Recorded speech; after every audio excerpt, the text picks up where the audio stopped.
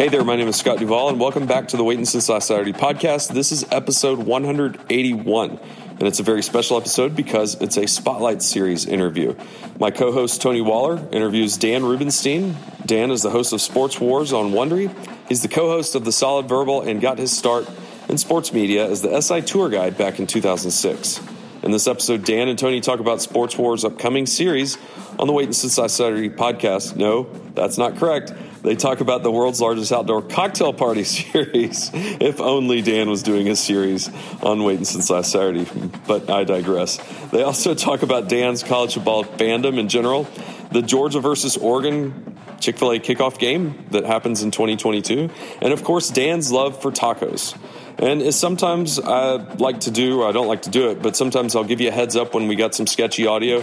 Dan sounds great throughout the interview, but Tony's microphone kind of goes in and out, so just be aware of that. It's fine, but just wanted to give you a heads up. So with all that being said, I hope you enjoy the Dan Rubenstein interview. Okay, as I said, this is Tony Waller. I'm being joined today by Dan Rubenstein. He is the host of Sports Wars on Wondery. He's a co-host of The Solid Verbal.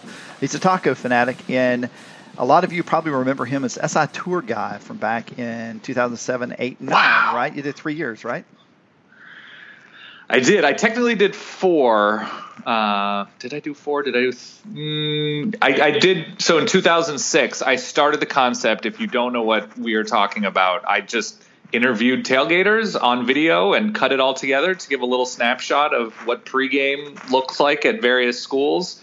And in 2006, I started the concept on my own and did it at Pac-12, then Pac-10 schools, and then sold the concept to Sports Illustrated and did it for another few years there.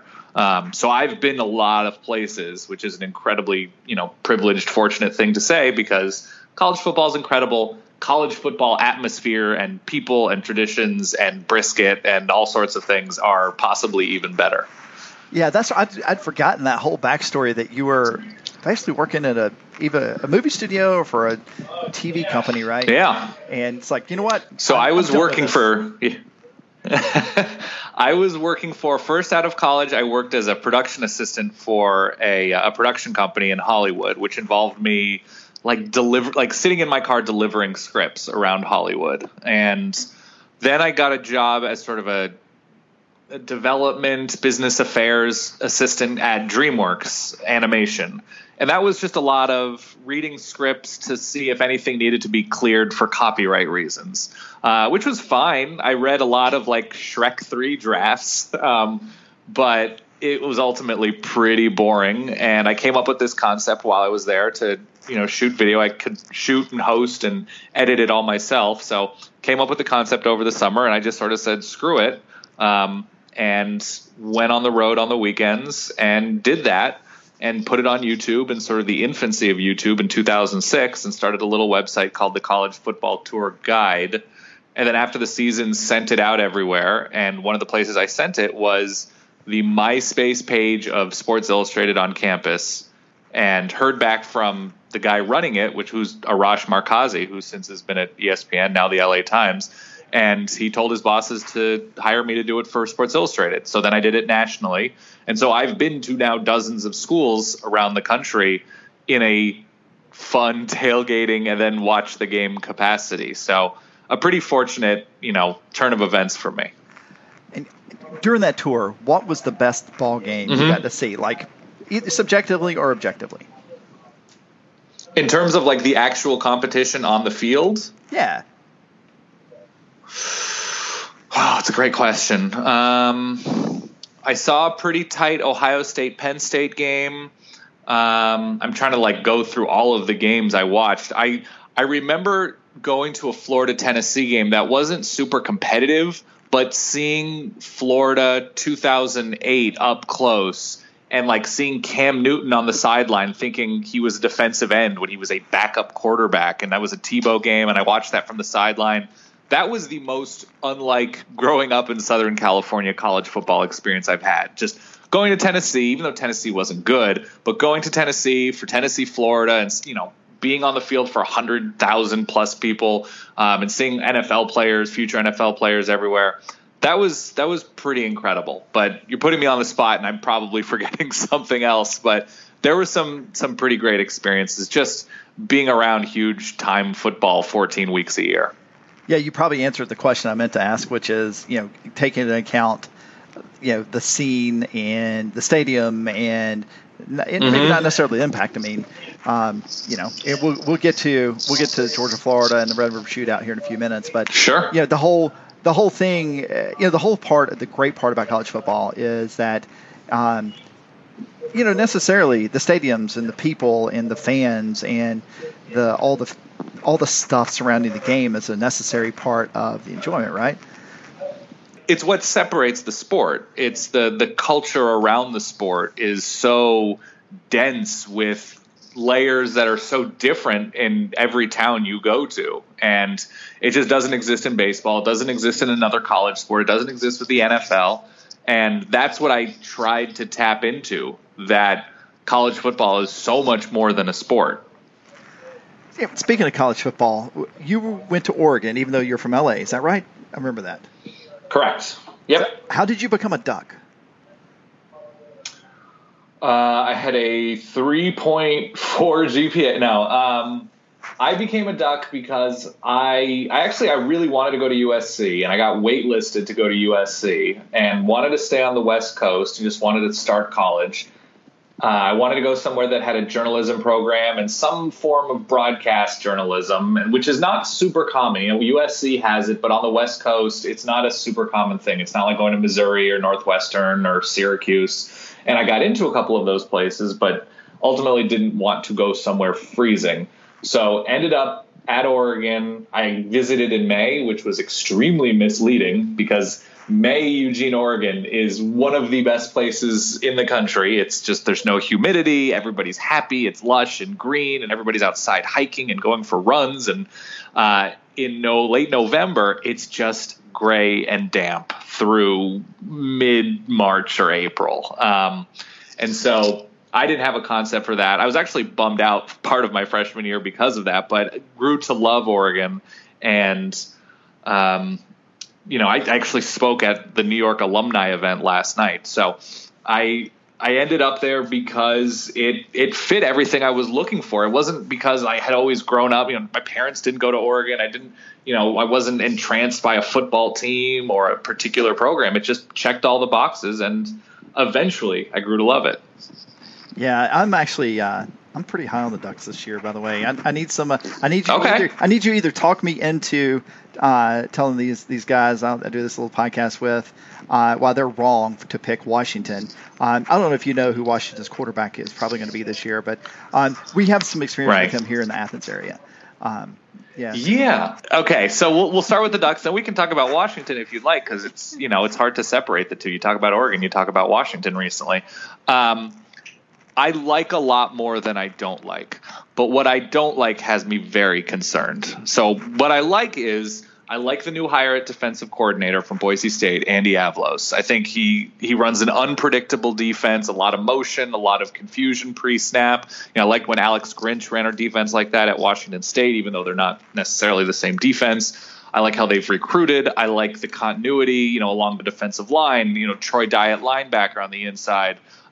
Their secondary is finally experienced. They had a freshman All-American at safety in Javon Holland, who led the team in interceptions. Thomas Graham, I think, is a very solid corner on one side. The other side is sort of TBD. And offensively it's weird to say this when you're rooting for a team that has Justin Herbert, who is one of the, I don't think he's the best quarterback in the country, but he's probably one of the 8 best quarterbacks in the country and could be the first or second quarterback taken in next year's draft. And I think, if not the best offensive line in the country, the most experienced, and if it's not a straight A, it's an A- or a straight A.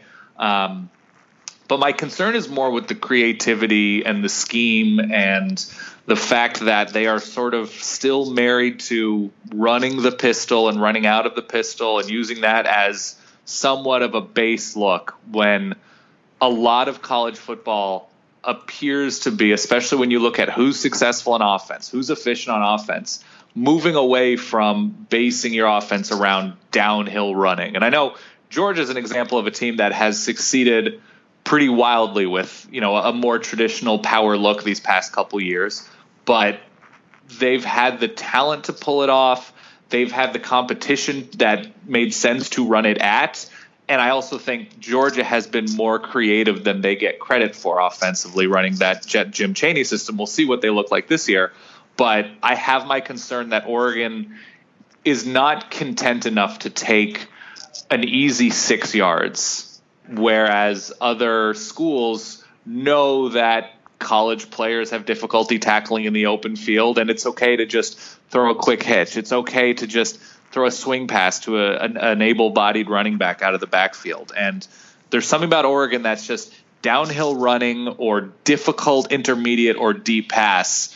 And it got them into trouble last year, especially onto the road, where all of a sudden they go 3 and out their first 3 or 4 drives and fall into like a 17-3 hole with 3 minutes left in the first quarter. That to me is troubling, especially with Auburn to start the schedule and Washington on the road. My question to you is, what is Jacob Eason okay? I remember him at Georgia and thinking, well, he's a freshman, but it's not really looking terrific. Well, I think there's a couple of things to think about with Jacob Eason. The first is, of course, he was a freshman, true freshman starting. The football team even the football team that Jake Fromm took over in 2017 after the injury to Eason is very different than the football team that Eason played with in that earlier season in 2016, as far as buy-in, as far as leadership, as far as, for that matter, development. It is a very interesting what-if game to play had Eason not gotten hurt. I don't think there's any way Fromm probably takes the starting job from him until the following year, but I also don't think we have any different lineup at the quarterback spot right now at Georgia. I just think it was Fromm's.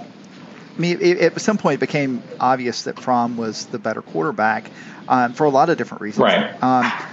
Frankly, I think Eason fits what Peterson wants to do at Washington in a better way than he ever would have for. And I finally I'm excited to get to use this with you, offensive consultant Jim Chaney. Yes. I've been mad at that for 3 years, and now you use it all you want. Under Chaney's offense, and frankly probably under Coley's offense, in the same way that Fromm fits better under those offenses than he would at under Peterson's offense. I think it is interesting that. You talked about Herbert, and I agree with you about Herbert. Probably three of the top 10 quarterbacks in this year will likely have spent time in Athens and playing for Georgia. Although remain to be seen about Fields, but he certainly has the talent to be there. I don't think anyone wishes Jacob Eason ill will. And I think there are people that are rooting for him to be successful at Washington, because the way he handled what happened here, the way he handled the coaching change with Rickton Smart, and I think all of those things speak to his character. And honestly, I think he struggled with the decision, but ultimately made the decision he felt was best for him, and probably it's going to work out great for him. I hope so, just from a football perspective, because it's a rough deal when you go somewhere and you show that loyalty with the transition that you're going to stick with Georgia and then have it not work out. I don't have the exact list in front of me, but I remember South Carolina was a real rough game for him early on against the Gamecocks for Georgia. Yeah. And I want to say Florida was rough. And those are two games that just can't be rough. Yeah, and those, right. The interesting thing is he just didn't have quite he had plenty of talent around him, but we were still paying off the check from the 2013 recruiting season, which was a disastrous season for sure. Rick. And it's some of that, frankly, some of that Eason had to just pay off, and that was, and the sad part is him getting hurt in the way he got hurt, and the will he or won't he, and then Fromm gets hot, that, and then we had the magical season of 2017 anyway. that he didn't say anything, that he didn't. It just speaks a lot to his character, and I think most people are excited to see how he does. Here's the thing, though, that has me concerned for, I guess, Eason and Washington is the practice reports and all the word coming out of spring and summer. You would expect, and this is something that I'm sure you follow Georgia, you cover Georgia, and you hear about Jake Fromm coming in, you're like, oh, this kid gets it. This kid has the ability to be special. You hear about Tua at Alabama, and you're like, all right, we're dealing with something above and beyond, Nick Saban has dealt with. And like, I remember hearing about Marcus Mariota when he was a redshirt freshman, and he comes in and spring ball, and he's just like, oh, this dude you don't need to tell him anything twice. You heard about Herbert as well early on. There were rumblings that like, yeah, this guy is reminiscent of past Oregon quarterbacks. Like, you tell him something once and he just gets it. Every report out of Seattle about Eason is he's not looking great. He is not separating himself from Jake Haener, which was the last year's backup who struggled when he got into games when Jake Browning got hurt. And like, there's some reports that it's Jacob Sermon, another backup that has actually had the highest ceiling. That's what worries me, that with Jacob Eason's talent and Washington, if we're still talking about Oregon, Washington, the Pac-12 North, that I'm not terribly concerned about Washington's defense, even though they lose a ton of guys. They recruited well, and I think replacing guys on defense is much more about effort and buy-in than it is about experience. But the fact is that we didn't hear anything like, oh, Jacob Eason is just another dude. We didn't get those reports. There were no whispers about that. That has me troubled that he didn't lock it up in April. Yeah, and I think a lot of people from around here would say quietly that is probably not an unfair assessment of his time in Athens either. But it's so hard to say.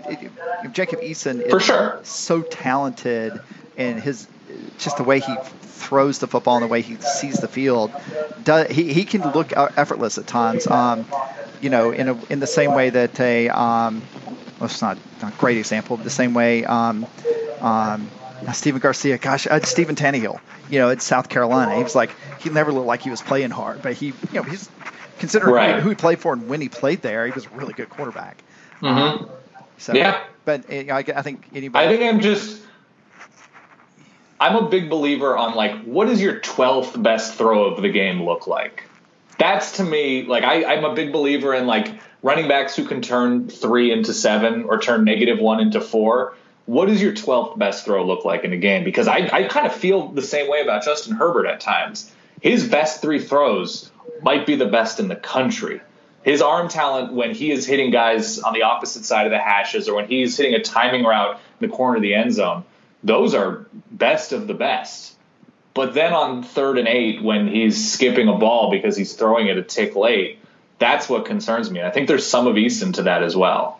Yeah, we'll find out. Well, their schedule sets up fairly easily for them. They start out. It's great. It's a great schedule. Yeah, they don't. It doesn't really get deep for them until maybe Southern Cal, but probably at Stanford, and that it's going to be fun. I think the Pac-12 North is the first or second most interesting Power 5 division out there. It's but like I said, I'm high on the Ducks. Hey, you really have obligations, and you got the wife and the family there, but come down in 2022. I mean, at Atlanta in 2022. We'll have some. Well, we have some Chick-fil-A and watch some football. I would. Yeah, it's in Mercedes-Benz, right? Yeah. Oh yeah. Have you been in there before? So I have, but I didn't go to the game. I was there ahead of the national championship game 2 years ago and saw it, but I have not seen a game there yet. The reason why it actually makes too much sense for me, it's 2022, you said? Yep. Okay, so my son will be 3, which I think is an easier travel age than what he is now, 6 months. My wife's cousin, that's as deep as I'm going to go. My wife's cousin is married to, I don't know if this name means anything to you, Zach Klein, who's on the news in Atlanta. He's a sports guy for... So, WBS? Yeah, WSB. Something like that. WSB, yes. So that's essentially my cousin. So we have people to visit. He covers the dogs, and that would be an incredible thing. And I always need to eat more Atlanta food. That's just like a given. So I'm penciling in a trip for that. Yeah, it's we'll have a spot for you to come by and have a piece of chicken and have a drink. Yes, so it'll be lock it in. Be a good time. So let's talk about Sports Wars. And this is just a quick note out to the Waiting Since Last Saturday listeners. Go listen to Sports Wars. Dan, you did Jordan and Isaiah. You just finished Shobi and Shaq, which was the best one to me, along with thank you. Along with Nadal and Federer. And am I missing one? Oh yeah, Favre Rogers. Favre Rogers, yeah. The first one, yeah. Yeah. So, talk a little bit about the premise of this. It's smart, it's funny, it's accessible. Frankly, I like the little reenactments y'all pull off. I'm a little sad that you felt like you had to include a disclaimer in there because I'm not the smartest guy, but I realize that you couldn't possibly be like that in the locker room. But how did this come about? So Sports Wars came about. So Wondery is a pretty big podcast network that's based in LA. And so they've done a lot of true crime shows. They did a big show called Dirty John. Dr. Death, so a bunch of shows along those lines. But they also have a show called Business Wars, so they will talk about business rivalries. So Reebok versus Nike, Ferrari versus Lamborghini, stuff like that. And they wanted to expand that brand, and they are working with a company called Blue Duck Media, which is a couple of guys who've been at the NFL Network and ESPN and Fox, who are sort of doing their own thing production company-wise. I've known them for a good while. And they brought me aboard knowing that I have a history doing podcast stuff. And we just have a master list of all sorts of rivalries that we'd love to do. And we hit Favre Rogers early because we didn't want to make it, the obvious Red Sox, Yankees, Michigan, Ohio State, Dodgers, Giants kind of thing. We want to, if it's interpersonal, if it's, not the most popular sports, but these huge rivalries, we wanted to hit that. So we are now we have a ton coming in the pike, but we did the ones you mentioned, and so we now just started. Today we're recording this on Friday. I don't want to suspend disbelief in time and space and people listening, but today the first episode of the world's largest outdoor cocktail party premiered. So depending on your viewpoint, Georgia, Florida, or Florida, Georgia. Yeah, no one says Florida. We're Georgia. doing three. That's a terrible pop. I was going to say terrible pop country band. The Georgia-Florida rivalry. So we're doing 3 episodes of that, and then 3 episodes of Red River. So Oklahoma, Texas, OU, whatever. So it's a sort of 6-episode college football thing. And the first episode goes through the origins of Vince Dooley and Steve Spurrier as a Heisman quarterback and how Georgia dominates, historically, as you well know, pretty early on and through the Middle Ages of this rivalry. And then we get into, in the second episode, we go into, the absolute heyday of the early 80s for Georgia and Herschel in the national championship. And then, the end of Vince Dooley and how that goes into Steve Spurrier and what Florida's able to do in the 90s, totally flipping the rivalry on its head. And then the final episode is we go through Richt and Urban and then where things sort of stand now as the rivalry appears to be maybe more even than ever as, Florida's finally has down times with Will Muschamp and Jim McElwain, and Georgia has a transition after a long time head coach. And, both teams appear to be in really good shape from a rivalry perspective. And so because the rivalry has been so, this team wins 9 years out of 10, and then the other team wins 11 out of 12, that we're finally, it appears that we're in an era of more uncertainty year to year. Yeah, it's interesting that you framed it that way because I've had that discussion privately with people because 3 years ago it certainly felt like, or I guess before Rick was fired, it certainly felt that way, that it's going to seesaw back and forth. So the other part of this, of course, is the Red River rivalry. What other games did y'all talk about when you created your list of where do we go first? In terms of college football? Yeah. We didn't actually have that long of a conversation. When we were thinking about the teams and the players that we had talked about in the first few, obviously we hit the Midwest with Favre, Rodgers, and MJ Isaiah. We're overseas with Federer and Nadal. And then we're on the West Coast with Kobe, Shaq.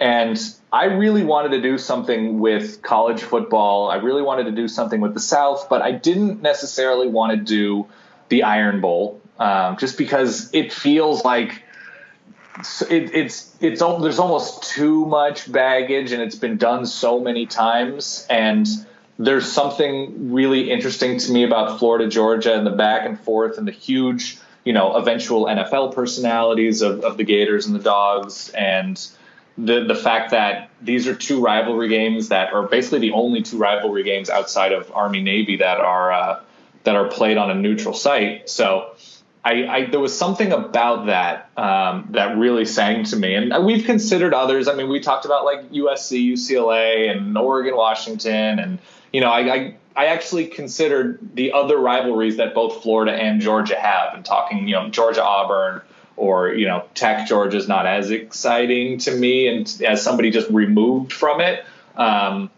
because of just the weight of Florida, Georgia. We talked about Texas A&M, excuse me, has a lot of that visceral emotion, but at the same time, the stakes weren't always there. Whereas with Florida, Georgia, that, you look at the 90s with Florida, you look at the 80s with Georgia, you look at recent times with Georgia, where there's a national championship on the line that, you got to go through this rivalry game. You got to go through Florida to stay unbeaten and perhaps make it to the SEC East, or make it to the SEC championship game.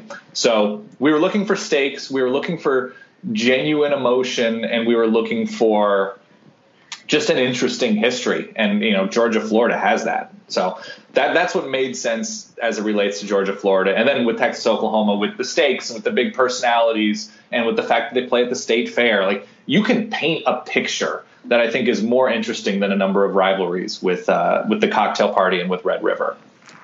Yeah, I did notice that the first episode popped up in my podcast app this morning or this afternoon. I'm just curious, and I don't want you to go too far with this, but I assume you do a pretty good Steve Spurrier. So, okay, I would love to do Steve Spurrier, but if you've noticed, since Favre Rodgers, I do less actual impressions. Mostly that's because the more famous these guys get, like Michael Jordan and Kobe, Shaq, their voices are almost too famous for me, somebody who does B- impressions at best. For me, like, I can't do an accurate Michael Jordan. I can't do an accurate Isaiah Thomas. Steve Spurrier, I think maybe there's a couple of moments where I give him like the media boys, but sorry, I was just waiting for that. That was amazing. That might be exclusive to your podcast. I don't remember if any of my impressions I don't know if they get into the final cut. So I would love if they do, but I can't really do the recordings of what Vince Dooley sounded like in the 60s. I'm probably not going to nail those. And even though people that aren't Georgia fans wouldn't know that I'm accurate or not accurate doing 1966 Vince Dooley, it's just one of those things where it takes away if I sound too cartoonish. And the guy who does Business Wars does an amazing job, but nobody knows what the CEO of Mountain Dew sounds like. Nobody knows what, like, the president of ASICS or some, random shoe company sounds like. So it's harder with sports because they're so much more famous. So I've been doing fewer impressions. Yeah, I guess I get that. And for what it's worth, Coach Dooley sounds exactly today, or as of 2 weeks ago when I last talked to him. Good. As he did in 1966. So good. I'm glad.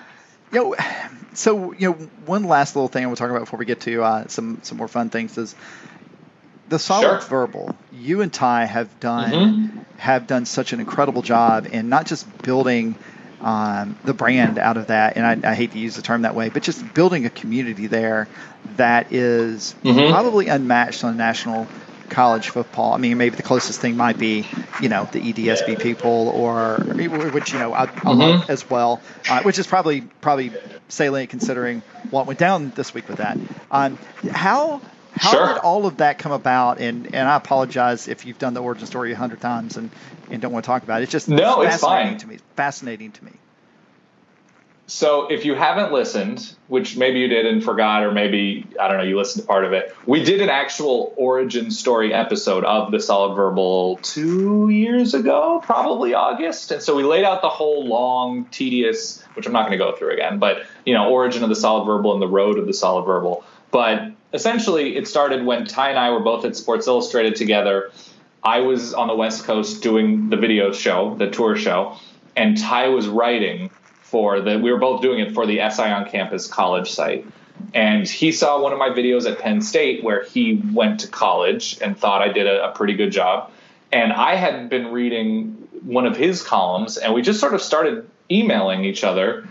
And through that emailing, I learned that he had an audio background. He had done a little radio show with his uncle about the Yankees in Pennsylvania. And so he had an audio board, and he had a mic, and he had a working understanding of podcasting, which this is 2008, and it's a relatively new medium. And a college football show I don't think existed. The only other one I remember existing was Michael Felder doing In the Bleachers. Yeah. And I don't know if he started it before us or we started before him, but we just we liked it. And all we knew sports wise was Bill Simmons was doing it for ESPN. And so we decided to do a college football podcast that was extremely bad for 2 or 3 years. But we were able, because we were at Sports Illustrated, we could reach out to writers and say, hey, we're doing this podcast. We both work at Sports Illustrated. Would you be interested in coming on?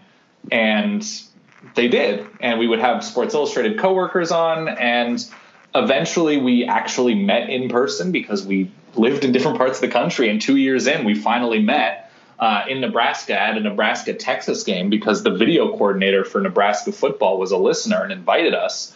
And then it just went from there. And we were, our sort of ethos and work ethic is pretty similar in that we go all year. We want it to be a show that happens to be about college football instead of just a college football show. So we try to think about the sport and just how to make a show creatively and cover it in different ways. And whether it's doing, a month about X's and O's, whether it's interviewing new coaches, whether it's,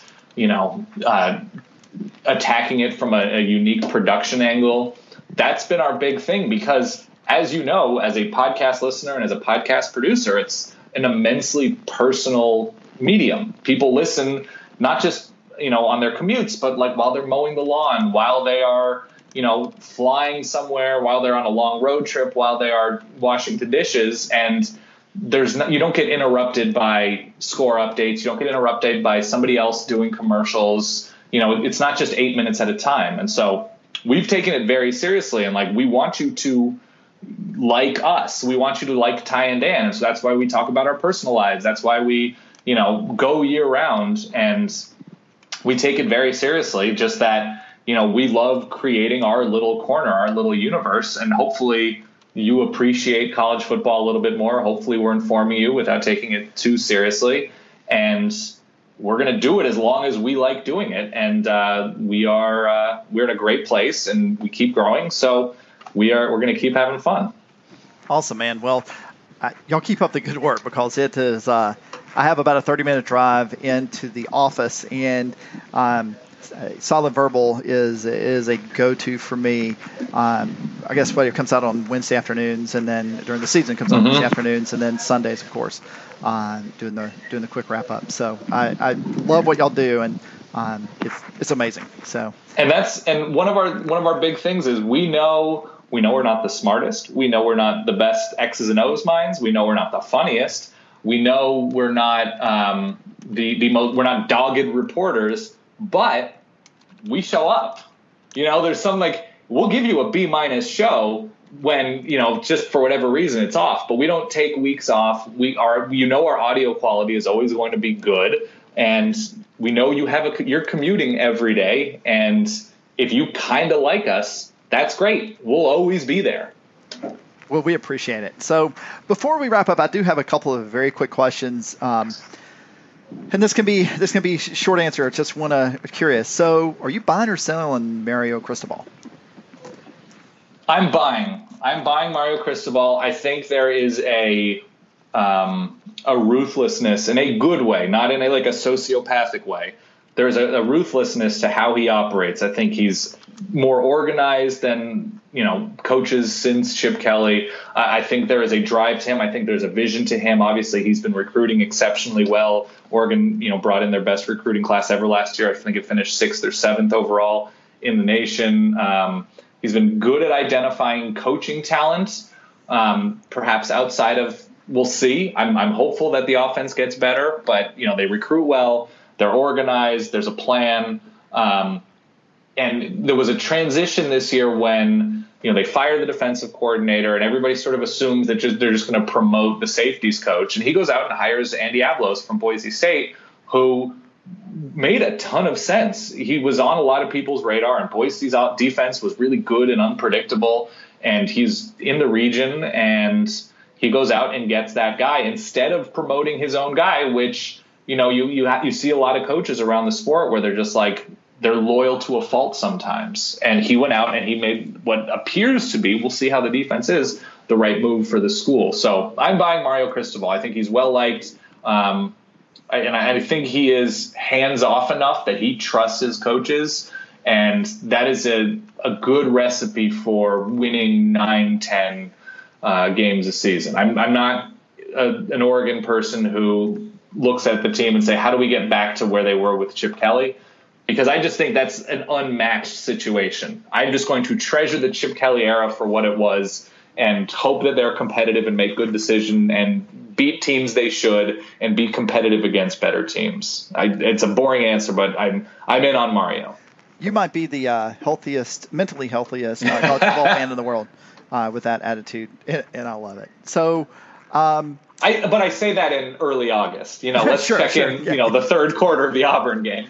Right. Yeah, I get that. So, between Iowa State, Penn State, and Oregon, which has the best chance to win their conference? It's probably Oregon. They have one clear hurdle on their schedule. I don't consider USC to be a clear hurdle yet until we know what that offense looks like with Graham Harrell. Washington is the clear threat. They've been competitive with everybody else. They should have won that Stanford game last year. I don't want to talk about what happened.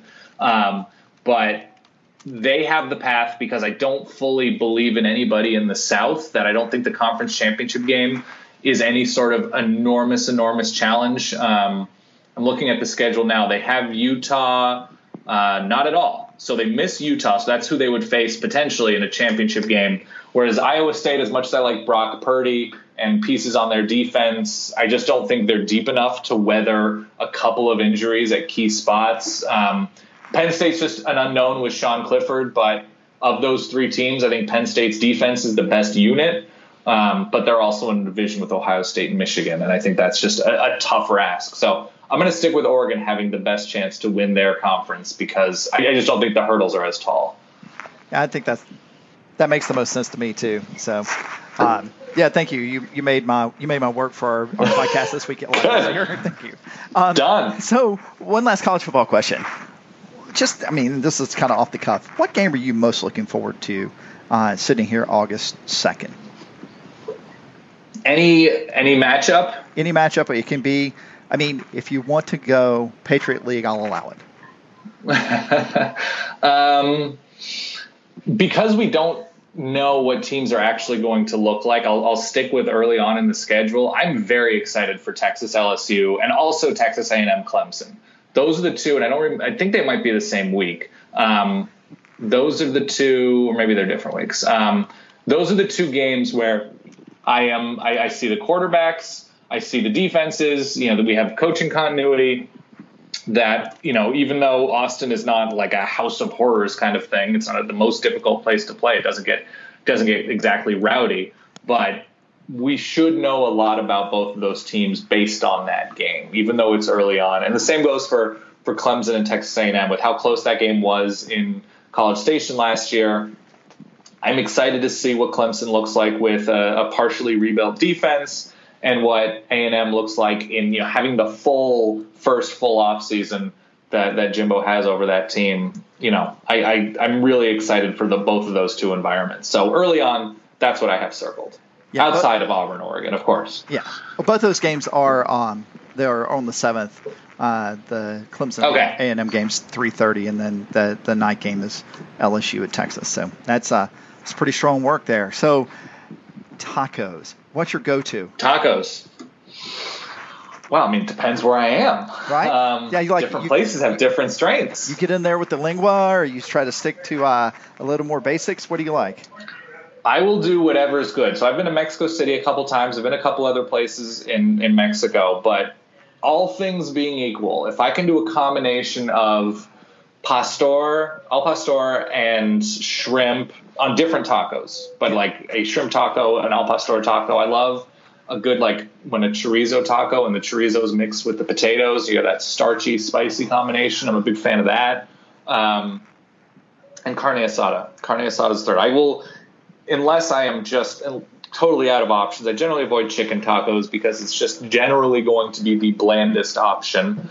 And there are times where a breakfast taco is excellent, no matter the time of day, but I like the focus of pastor, shrimp, and chorizo, and just so many bonus points if you're homemaking a corn tortilla, especially if you're grinding the corn yourself. It's very, very rare to find that, but there are places that are doing a great job with their tortillas. You got good homemade salsas. I could not be happier. So that's my general direction, but I will listen. When we were in Mexico City last time, we went to a carnitas place, and they give you the option. You can choose which part of the pig you would like your carnitas from. Oh. And it ranges from they're basically butchering the pig, and it's all frying in pig fat. Like, it's all frying in its own fat. So you get this crispiness that you just can't get in a lot of places. And you can do your standard. You could do like from the shoulder. You could do from the rib. Those are your more standard. You could do from the belly, which is obviously fatty but great. And then you can really go for it. You can do uterus carnitas at a couple of places. So I didn't go that far, but being able to choose which part, whether you want, from a hock, whether you want from the belly, if you want tripe, they'll suit your desires. They'll do it for you.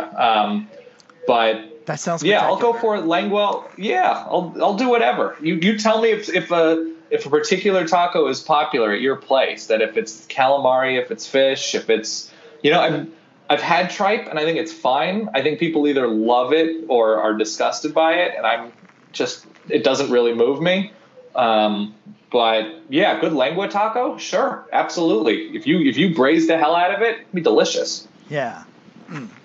Now I have to go up and find the tacos. So last question. You're from LA. Yes. What's your go-to neighborhood? Downtown, Montebello, out in Santa Monica, Midtown, or Mid-City? For tacos or for just life? Well, that's a whole different podcast. Finding tacos or taco trucks? So it's in the general East Side downtown vicinity. You're just the hit list. I mean, it's basically like going to Texas or Florida for football players is what the downtown LA vicinity is for tacos. So like between LA and the river, or? Yeah, I mean, it depends what you consider vicinity. I don't have a map in front of me, but strictly downtown, you have Sonora Town, and they make their own flour tortillas, and it's over a wood fire grill. Guisados, and everything at Guisados is braised meat, so they do have a veggie option, and that's great. And they make their own tortillas as well. Ricky's Fish Tacos, which is a little bit north, more towards Glendale, but the best fish taco in LA. And then if I were to recommend any, other than Sonora Town, any one taco place in LA, it's a truck called Mariscos Jalisco, which is Jalisco's a region of Mexico. Mariscos is, of course, shrimp. It's a seafood taco and tostada truck that has 3 or 4 locations, and it is the single best shrimp taco that I have ever come across, and it's special. And the shrimp is fried inside the tortilla, and then on top of the tortilla, they put salsa and avocado, and you sort of eat it horizontally, if that makes sense. It's almost like a folded tostada in a way, and it is spectacularly good. And both Mariscos Jalisco and Sonora Town are downtown. So to me, that's what sings my song. That butters my bread. That salsa's my tortilla. Yeah, man. I tell you what, those places there in downtown are pretty strong. And I've been to Ricky's. I actually went to Ricky's. Did you like it? Out for the Rose Bowl. Oh yeah, loved it. Okay, great, yeah. Great. That's actually as far south as we went. When we were out there for Pasadena. I told my wife, I was like, we got to ride down to Ricky's.